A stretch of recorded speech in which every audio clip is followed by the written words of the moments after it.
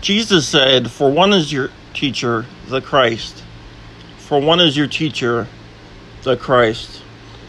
In our podcast, we look at what we look like if we only have one teacher, and what society would look like if it only had one teacher. Churches were created by men, but the disciples of Jesus was created by Jesus.